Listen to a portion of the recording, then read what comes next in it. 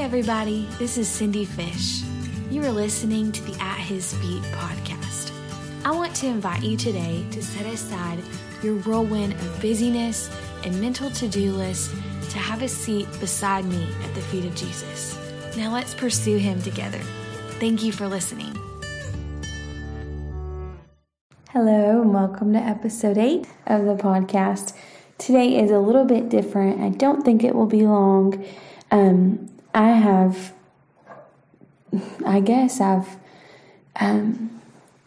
recorded once for this week. I did it about a week ago.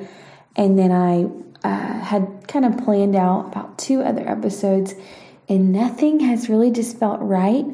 And I just been kind of in this, I'll talk about it. So basically, I'm just going to kind of tell you where I'm at this week and what I feel like God's done in me this week.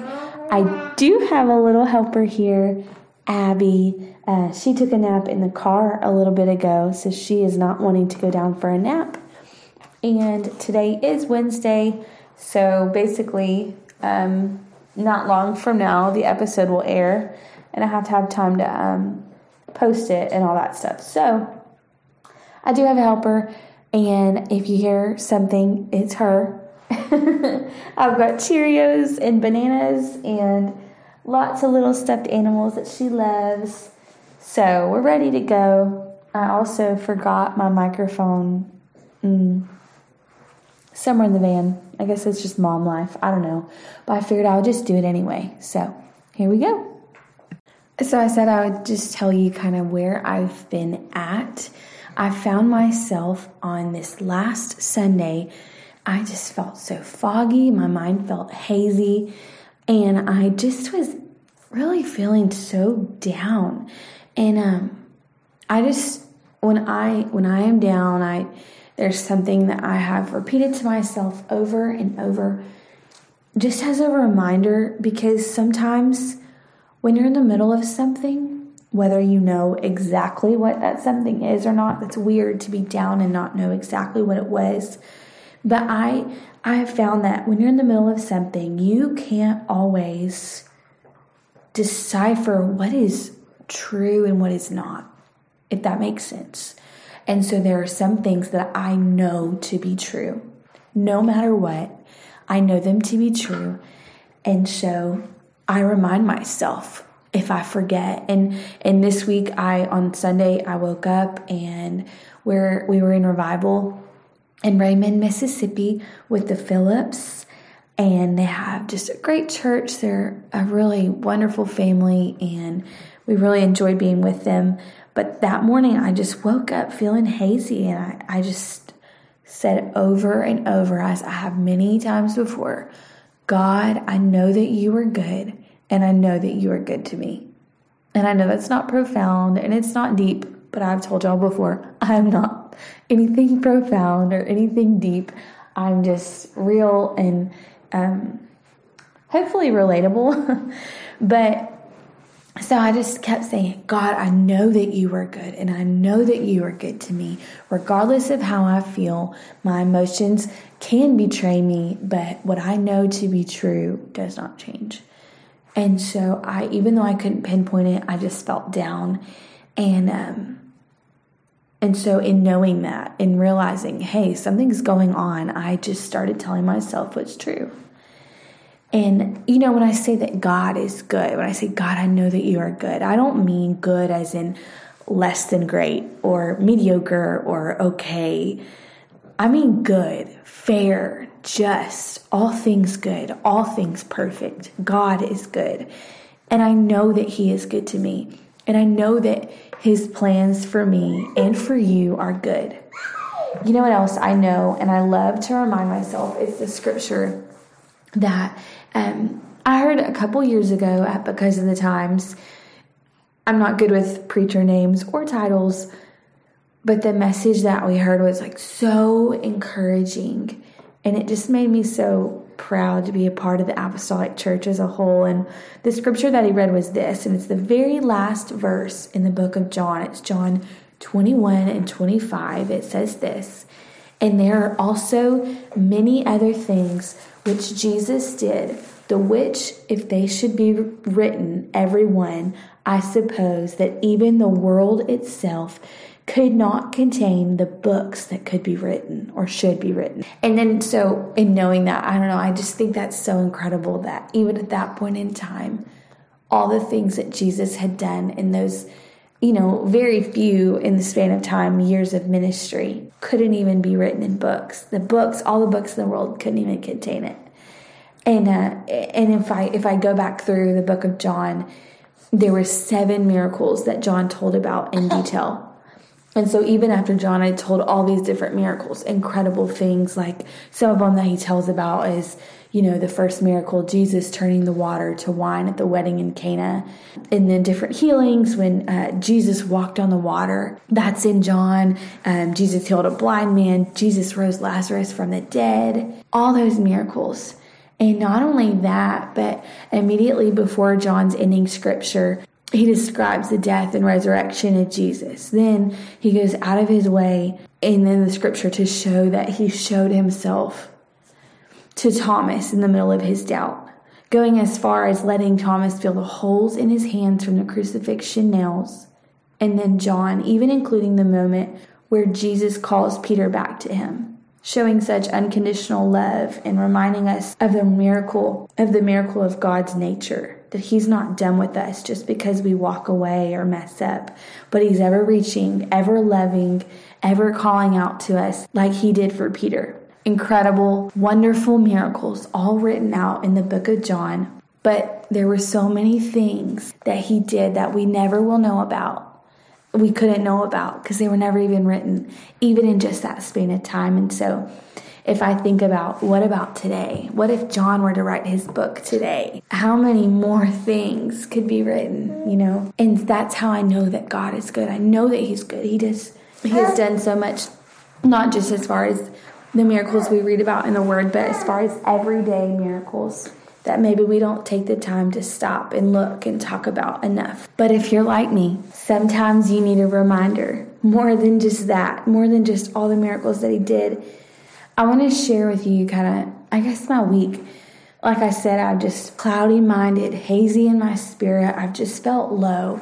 Voices of not being enough, voices of insignificance, voices of not measuring up, voices of inadequacy, voices that would say that how it is now is how it will always be.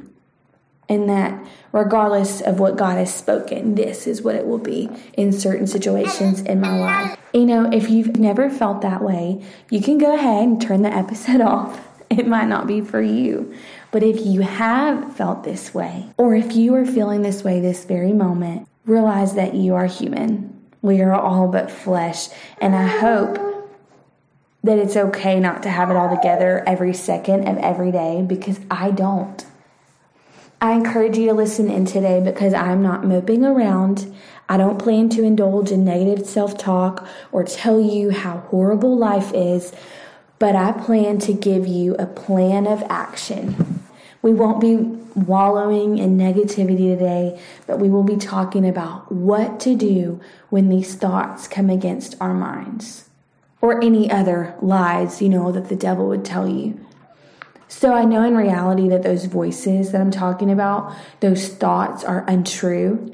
And I know that they don't line up with the Word of God. But maybe you're sitting there and you really believe some of the lies that Satan has been speaking to you. Several years ago, someone I really admire, Sister Michelle Martin. I only knew her for a few short years, but I always thought that she was incredible at everything that she put her hands to.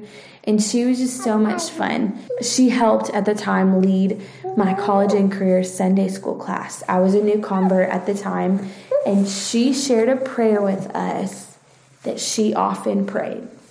I think about it often, and I pray the prayer. I have it written down in several journals and even in my phone notes. And I think it will be helpful for you as it has been for me. And it was this: Lord, help me to identify the lies that I have built on as truth in my life. And if I misquote her, I'm sorry, but that is what I remember, and that is what I have written down, and I have prayed it over and over. In other words, God, show me what I have accepted and filed in my mind to be a simple truth, but it's actually a total lie. Show me where I've been deceived.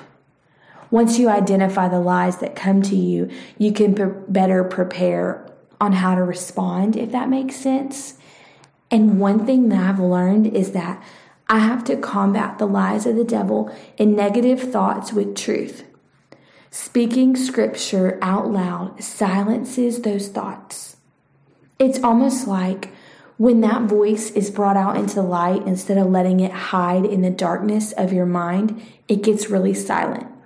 It's absolutely crazy when you put it into practice and you can see it to be true. Kind of like when you confront a gossip, they're usually silent when brought to light. Don't you know that gossip whispers become silent when spoken to at a regular volume and spoken to directly? Whispers are no match for a full voice, and whispers become powerless when they are not allowed to be in the dark corners of your mind and in your heart. And we each have to let God's truth be loud and clear against the lies of the devil. Or if you think of that typical bully type, usually their mouth is louder than their actions, and when someone stands up to them, they often back down and find someone else to pick on. And when I think about how to go about responding to the lies that try to roll around in my head over and over, I think of this verse. The scripture is so simple, but it gives the answer of what to do. It's James 4:7, and I'll just read KJV. Submit yourselves, therefore, to God. Resist the devil, and he will flee from you. I told you, simple. But I like a part that the Amplified expounds on, and it doesn't just say resist the devil. It says resist the devil and stand firm against him. Stand firm. Put up a fight and the devil will flee. Give yourself a mental picture of standing firm. It may sound cheesy, but if it works, I don't care. The body language of standing firm says so clearly, I'm not moving, I'm not backing down. You can't scare me, you can't shake me. I am planted, firmly planted. I have learned and honestly remind myself often that I cannot let the lies like the ones I'm about to talk about stay in the dark of my mind. I can't stay silent. I have to put up a fight and I have to speak out. But maybe you're listening and you think, how? What do I do to stop this cycle? What do I do to get this cloud to lift? I hear what you're saying, but how in the world do I get this heaviness to go? And I think there's a lot of answers to those questions, but the most applicable for everyday life is this. When I'm by myself, when I don't have a church full of people surrounding me, when there's not worship music blasting and I can't just dance and shout, when I'm going through my daily routine and bam, something comes against my mind and I just can't seem to shake it, what I know to do is to speak truth. I remind myself of what is true. The armor of God verses in Ephesians 6 call the word our sword, more particularly the sword of the Spirit. And Hebrews 4:12 in KJV says, for the word of God is quick and powerful and sharper than any two-edged sword, piercing even to the dividing asunder of soul and spirit and of the joints and marrow, and is a discerner of the thoughts and intents of the heart. I'll just be really open and give you some real life examples of how I fight back when an attack comes against my mind. Probably this is a place where I am attacked the most and have been, for the longest amount of time. But in the last few years, really the last year probably, I have been so sick of it. And I'm not going to wallow in self-pity, and I'm not going to allow these things to control my actions or anything like that. And so I've just, when you get tired of something, you do something about it. And so that's why I want to share this with you. I know I'm not the only one. I know that the devil uses the same tricks over and over on God's people. And so I know what he has used on me surely has been used on you a time or two. The very first lie that I was ever told, ever thought, planted was the first time that I walked into an apostolic church. I was 17. Everyone looked so put together, and I knew what a wreck I was. I took one look around and immediately believed this lie. There's no place for you here. But if I had known then what I know now, I would have said Romans 5:8, but God commended his love toward us in that while we were yet sinners, Christ died for us. God saved a place for me at the cross. Knowing my sin, knowing every dark moment in my life and in your life, while we were yet sinners, Christ died for us. Since I didn't know any scriptures at all at the time, and I had really learned in my 17 years how to live with these negative voices, I stayed silent and I believed the lie for 9 months. 9 months I sat on a pew every Sunday morning and then some, believing that I didn't fit, believing that I was too far gone, too messy. And it's really a story for another day, but a preacher I didn't know at the time who actually is now my bishop, and I'm so thankful for his voice, and I'm so thankful for his testimony. Bishop Doug White told his testimony at senior high youth camp, and that lie was forever shattered for me, because all week I had heard kids talk about how awesome this man of God was and how powerful he was, and while I didn't understand everything going on, I knew what everyone was saying, and I knew that this man was just the real deal. And so to hear that he also had come from something not perfect, it just resonated with me. And I realized for the first time, hey, there is a spot for me here. Hey, there is something for me here. And the very next lie, it's like, even though that one was shattered, there's something else that came. And the next lie that came was, you have nothing to say. Have you ever felt like that? You have nothing to say. No one wants to hear your voice. No one wants to hear from you. You have nothing of value. You are nothing. You are nobody. I could continue. But Acts 1:8 says, but you shall receive power after that the Holy Ghost has come upon you, and you shall be witnesses in Jerusalem and in all Judea and Samaria and unto the uttermost part of the earth. It's not only that we have something to say, but it's a command for us when we receive the Holy Ghost.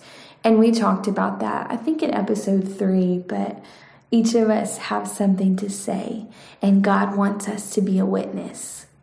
All over the world, wherever you have been placed, wherever he's planted you, he wants you to be a witness. And you do have something to say.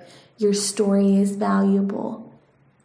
And people need to hear it, whatever it is. Even if it's, something good that God has done that day, or something God's brought you out of, or whatever, it's our job, it's our duty to testify to others of the goodness of God in our lives. Whether we perceive it to be big or small, it's important.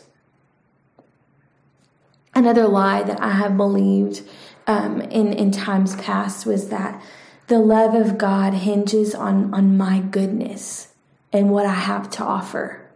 God's love for me is bound to change or be conditional, as others' love for me has been. I remember in the beginning of living for God, I kind of lived scared. If I messed up, I felt like, okay, so is this done, or are God's promises and his promises for good for me, have those ended? Did I mess those up? Have I maybe changed his love because of I messed up or said something wrong or questioned? But the truth is, That's not true. And Romans 8:37-39 says this, "For I am certain that nothing can separate us from his love, neither death nor life, neither angels nor other heavenly rulers or powers, neither the present nor the future, neither the world above nor the world below. There is nothing in all creation that will ever be able to separate us from the love of God, which is ours through Christ Jesus our Lord." Another lie that I had kind of felt and something that caused me heaviness in times past was this: I can't feel him. I can't see him. I don't understand. He has left me. He's not here. And a scripture that I would, in those times, once I realized, hey, this is not true, I began to quote this and say it out loud. The end part of it, but I'll read you the whole scripture. It says this. It's from Job 23. "Behold, I go forward, but he is not there, and backward, but I cannot perceive him. On the left hand where he doth work, but I cannot behold him. He hideth himself on the right hand, that I cannot see him." And here's the part that I would quote. "But he knows the way that I take. And when he has tried me, I shall come forth as gold." There was a season that this was my life scripture. I remember having the last part, "But he knows the way that I take. And when he has tried me, I shall come forth as gold." I had it written on even a mirror that I would look at every day to remind myself, I may feel forgotten, but God sees me and he knows. And not only does he know, but at the end of this, there will be worth and value and purpose in this trying. And, I was just in this time of my life where everything that I knew to be true was under question. And I really believe that it was what you would call the trying of my faith. But I would repeat this over and over and out loud because I knew that the word of God is true. It's unchanging, and that regardless of what I felt, God was with me and God was for me. And any other lie, maybe there's things that go through your mind that I have never dealt with, but this one covers it all. And any other thing that comes up, I just remind myself. And I'll just say it how Jesus described in John 8:44. "He was a murderer from the beginning, and he does not stand in truth because there is no truth in him. When he lies, he speaks out of his own character, for he is a liar and the father of lies." Any thought that comes that is not of God, that's not from you, that's, a thought trying to be planted by the devil, you just say this: you are a liar and the father of lies. You cannot speak truth. There is no truth in you. And that squashes that voice real quick. And one more thing I want to add. If God has promised you something, if God has given you a dream that something will come to pass, on the contrast of the last scripture, that there is no truth in the devil, that he cannot do anything but lie, I want to share this one. Perhaps to say that when you doubt or question a promise that God has made to you, you ought to speak this one over yourself and over your situation. Numbers 23:19, this is the Amplified, says, "God is not a man that he should lie, nor a son of man that he should repent. Has he said, and will he not do it? Or has he spoken, and will he not make it good and fulfill it? If he said it, he will do it. If he spoke it, he will bring it to pass." My personal favorite regarding the promises of God, for me, the main promises that I hold on to are words that God has spoken to me about my family. I have a very broken, to say it lightly, family situation, not across the board, but in a couple of relationships. And I just hold tight to promises that God has given to me and words that have been spoken to me regarding my family.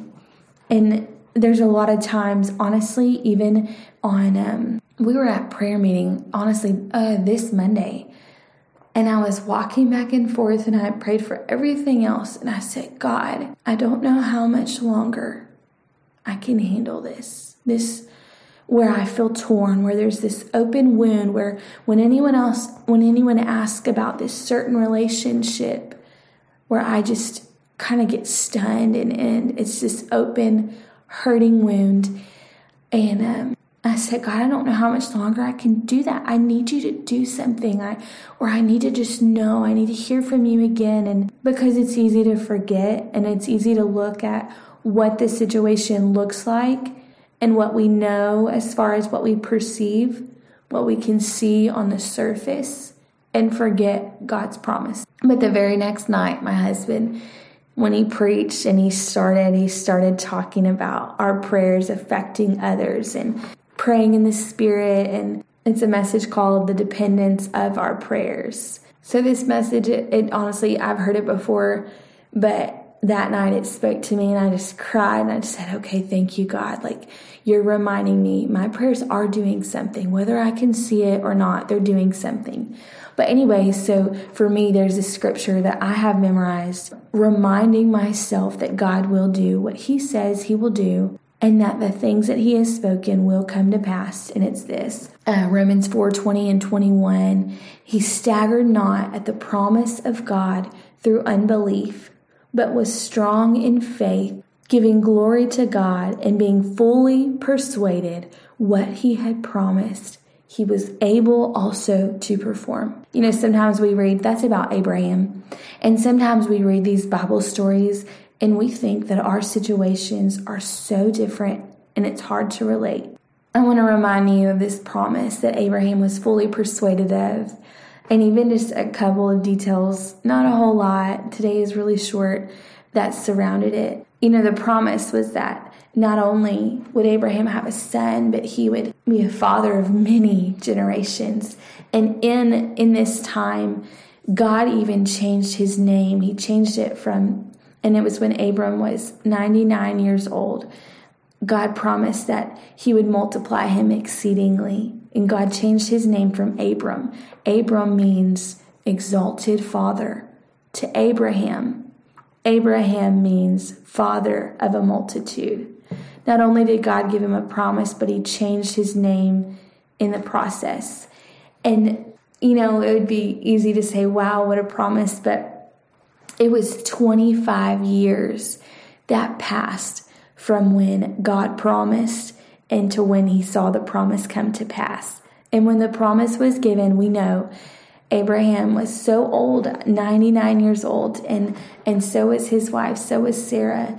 But he believed, and it says that he staggered not at the promise through unbelief, but was strong in faith, giving glory to God. But my favorite part, being fully persuaded that what he had promised, he was able also to perform. And then I just say that and remind myself, I'm fully persuaded. God, what you have promised, you were able to perform. He is not a God of empty words and empty promises, but he's a God that comes through every single time. And if he says it, he will do it. And we've talked about that.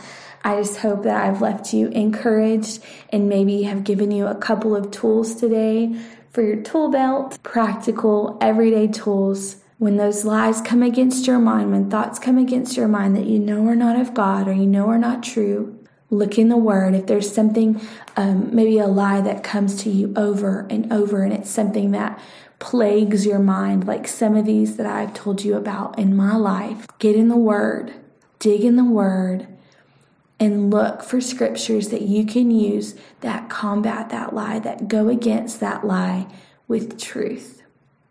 Use your sword. We can use it effectively, but we have to pull it out to use it, right? So memorize some verses, memorize some scriptures, memorize some truth that applies to your situation and your life. And I just want to leave you today being encouraged that if he's made a promise to you, he will come through. Thank you so much for listening. I know today was a little different, but I'll talk to you next time.